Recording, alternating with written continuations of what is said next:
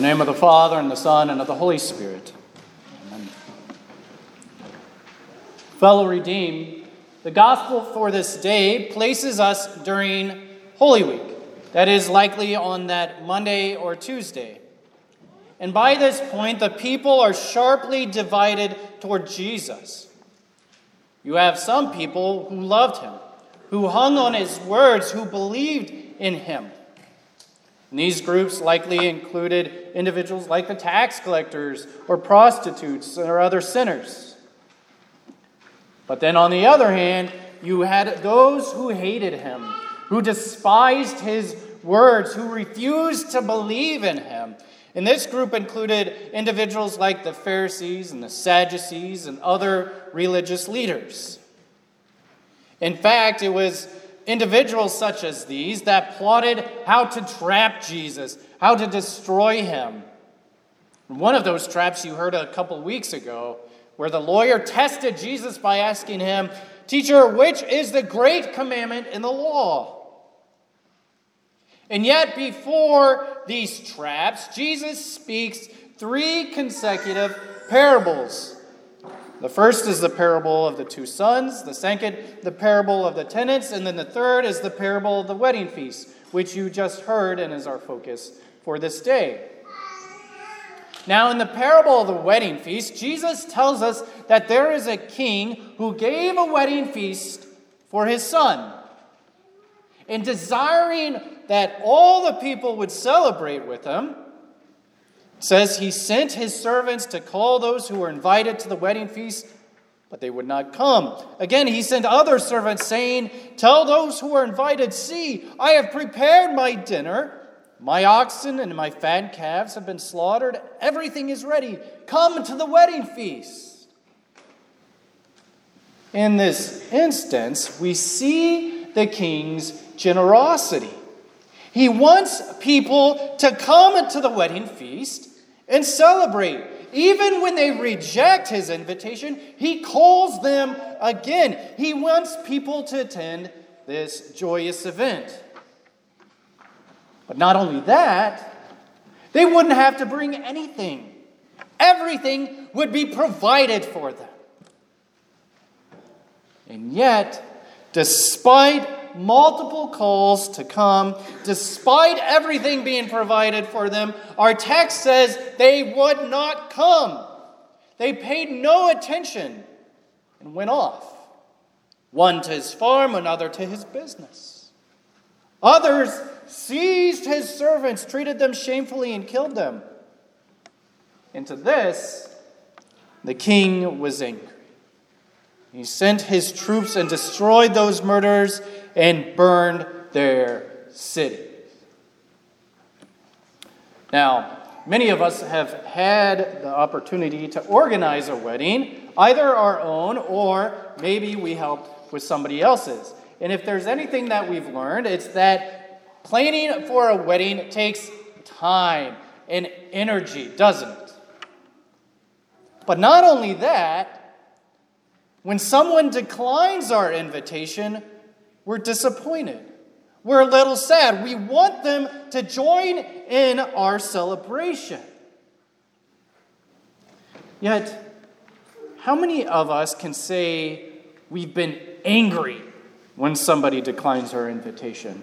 Maybe certainly not to the same extent as this king. Not only that, I want you to consider that when somebody of importance, like that of a king, invites you to a feast or a banquet, you go.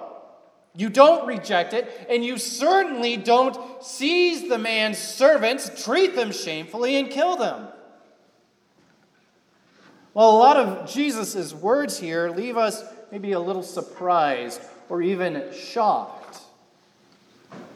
But it's here where Jesus would remind you that his words are that of a parable, a story that hides and reveals the truth about the kingdom of God.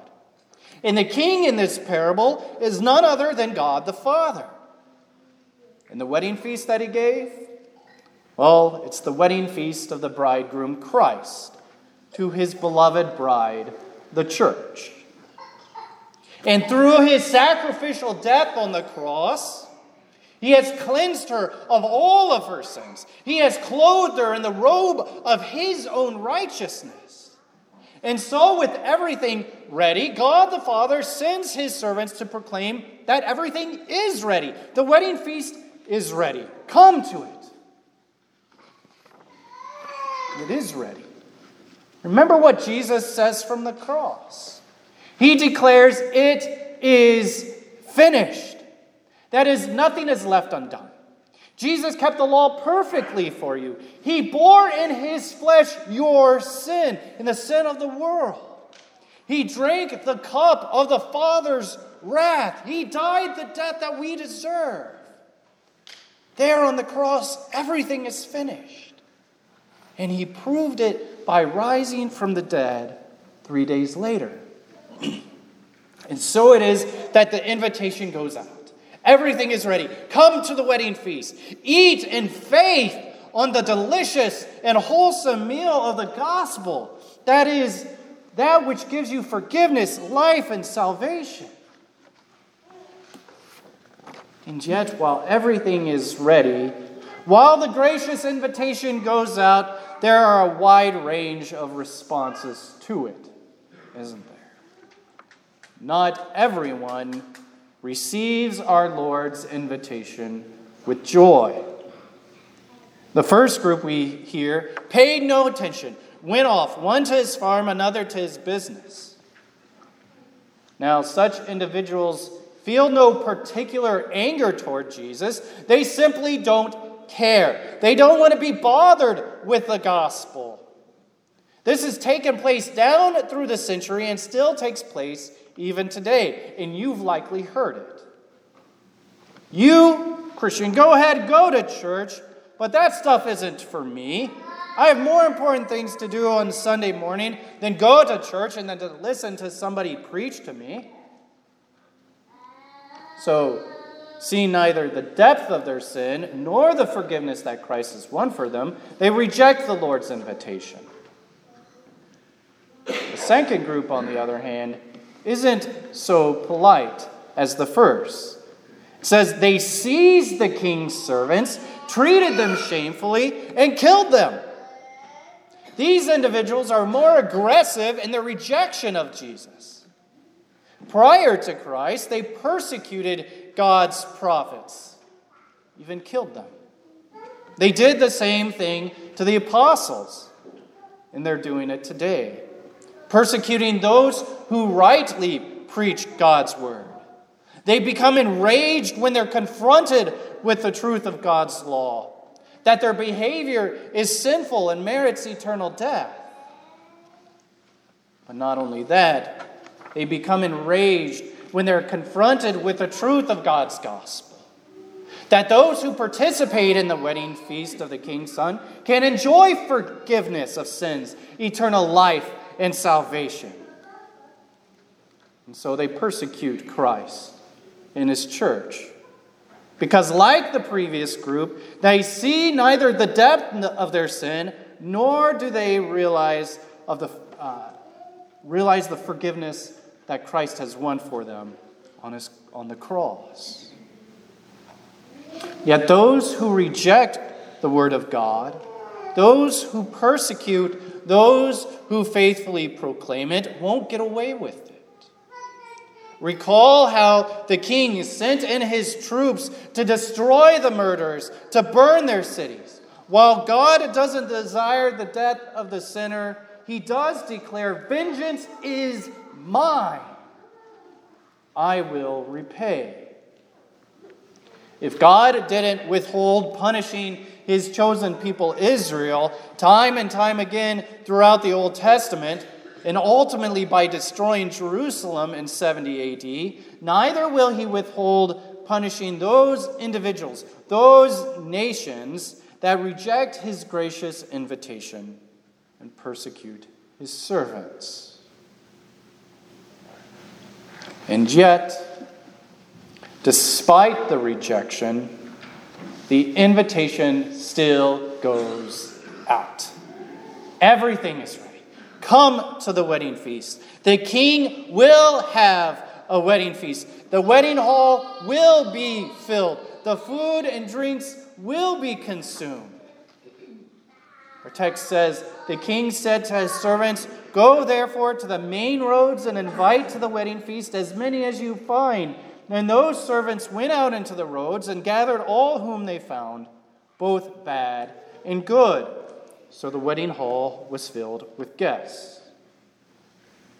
The fact that the servants gathered everyone they found and made no distinction is incredibly wonderful news for us sinners, who on account of sin deserve no good thing in this life, in the life to come. The good news is that the Lord desires all to be gathered into the wedding feast, all to be clothed with the righteousness of Christ, all to eat and to drink of the same life-giving meal and faith. And yet it's at this point in the parable where Jesus makes one more distinction. He says, "But when the king came in and looked at the guests, he saw there a man who had no wedding garment." These are not the people who decline the invitation like the others. Those without the proper wedding garment are the false sons within the visible church on earth. Those who appear or claim to be a Christian, but they actually don't have faith in Jesus. Attending the divine service, they outwardly partake of the king's feast, receiving baptism, receiving absolution, eating and drinking of Christ's body and blood, but they don't really believe the promises that are given there. Attending the divine service, they're not paying attention to God's word, but instead are daydreaming or thinking about worldly things that need their attention. And then leaving church, they immediately forget everything said, and they refuse to live a life of daily repentance. Ultimately, those without the wedding garment don't trust in Jesus' obedience. They don't trust in his suffering and death on the cross for the forgiveness of sins. They trust in themselves. They don't hunger and thirst for the righteousness of Jesus, and neither do they desire to be clothed with it. Instead, they insist on the filthy garments of their own ways. They refuse to repent of their sins and leave their sins behind them. Unfortunately, those who insist on their own garments, on their own works, are setting themselves up to be bound hand and foot and tossed into the outer darkness, where the fire never dies, and there is weeping and gnashing of teeth. Fellow redeemed, Jesus would have each and every single one of you examine yourselves to consider why it is that you're here this day. It is possible to come to church and yet be a self-righteous hypocrite. That is, to say one thing and to believe another. And while you can fool the world, maybe those around you, and even yourself, you can't fool God. And so it is that God would have you repent. Not just this day, but repent every day of your lives. To live a life of daily repentance. To shed your self-righteous garments by confessing your sins. Yes, I am by nature sinful and unclean. Yes, I have sinned against God in my thoughts and my words and my deeds. I cannot save myself. Would have you repent and cling in faith to Christ. For there in the depravity of your sin, you don't find a harsh ruler. You find a loving king who bids you to come to the wedding feast of his Son. Do you see how everything is ready for you? How God desires for you to come to the wedding feast to eat and to drink and of his gracious gift of forgiveness, life, and salvation and faith? God doesn't invite those people who have it all together. He invites the spiritually poor sinners who can't get rid of their sins and who are in need of the forgiveness that He alone gives in the feast. Everything is ready. Come to the wedding feast because the feast is for you. The triune God would have you rejoice this day and every day in the certainty of His invitation and your place at His table. Consider what took place in baptism. In that blessed flood of water and the Word, you were clothed with the proper garment. You were clothed with the robe of Christ's righteousness.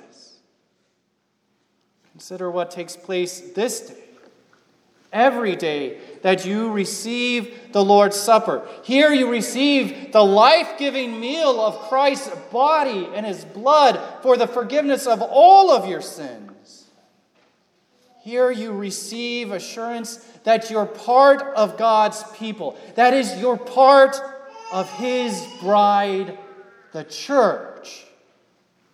Here you receive the life-giving food so that the new man in you may confess Jesus as your Lord and Savior every day in what you say and in what you do. Fellow redeemed, everything is ready. Come to the wedding feast. The triune God doesn't charge you anything for it. It's free, and it's for you, and it's ready now. You don't have to wait until heaven. Through the blood of Christ, it is finished. All your debts are paid for. All your sins are removed. All your shame is forgotten in the death of Christ, that He died for all, and in the resurrection that He rose on your behalf and opened to you the gates of heaven. And there's nothing left for you to do but to come and receive. Come to the wedding feast of the King's Son, for everything is ready now. God be praised. Amen. May the peace of God, which passes all understanding, keep your hearts and minds in Christ Jesus our Lord.